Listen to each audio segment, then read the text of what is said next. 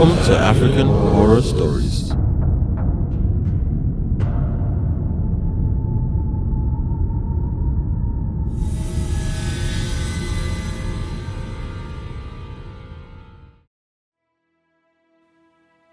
So you know when two different shows decide to have a crossover episode?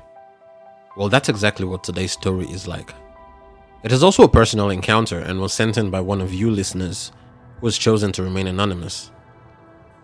Now, for those of you who attended boarding school in Nigeria, you may have experienced something like this. And if you have, let me know, send me an email. Now, you guys already know about Lady Koi Koi, but have you ever heard about the Bunk Shaker? Let me give you a quick rundown.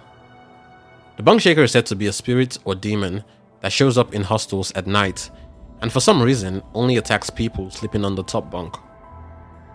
The story goes that this spirit shakes the bunk, gently at first, and then continues to increase the intensity until the person at the top bunk wakes up and either looks down or goes down to see what is happening. The second this happens, the creature sinks its long nails into the person and drags them away. They are never heard from again. Now, let's get on to the story.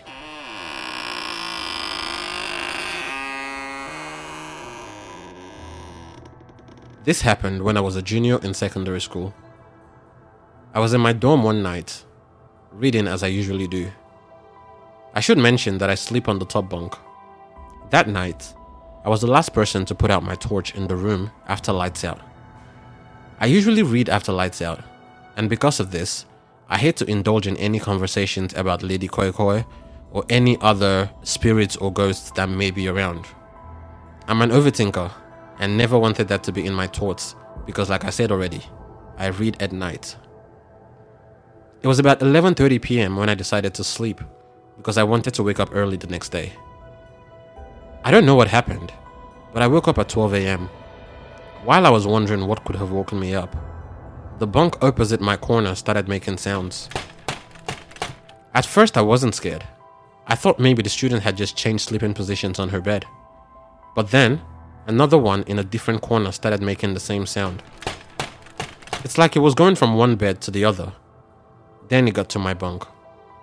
While this was happening, I was praying silently under my blanket. I realized I wasn't moving, but my bunk was shaking. It kept happening as though in a sequence. One corner, the next corner, my corner, and so on. While this was happening, I could hear the sound. Koi, koi, koi, koi. I tried to put on my torch several times so I could open my eyes to see what it was, but my torch wouldn't turn on. Then, I felt someone's presence close to my bed. This got me shivering. I couldn't even open my eyes because I was so scared.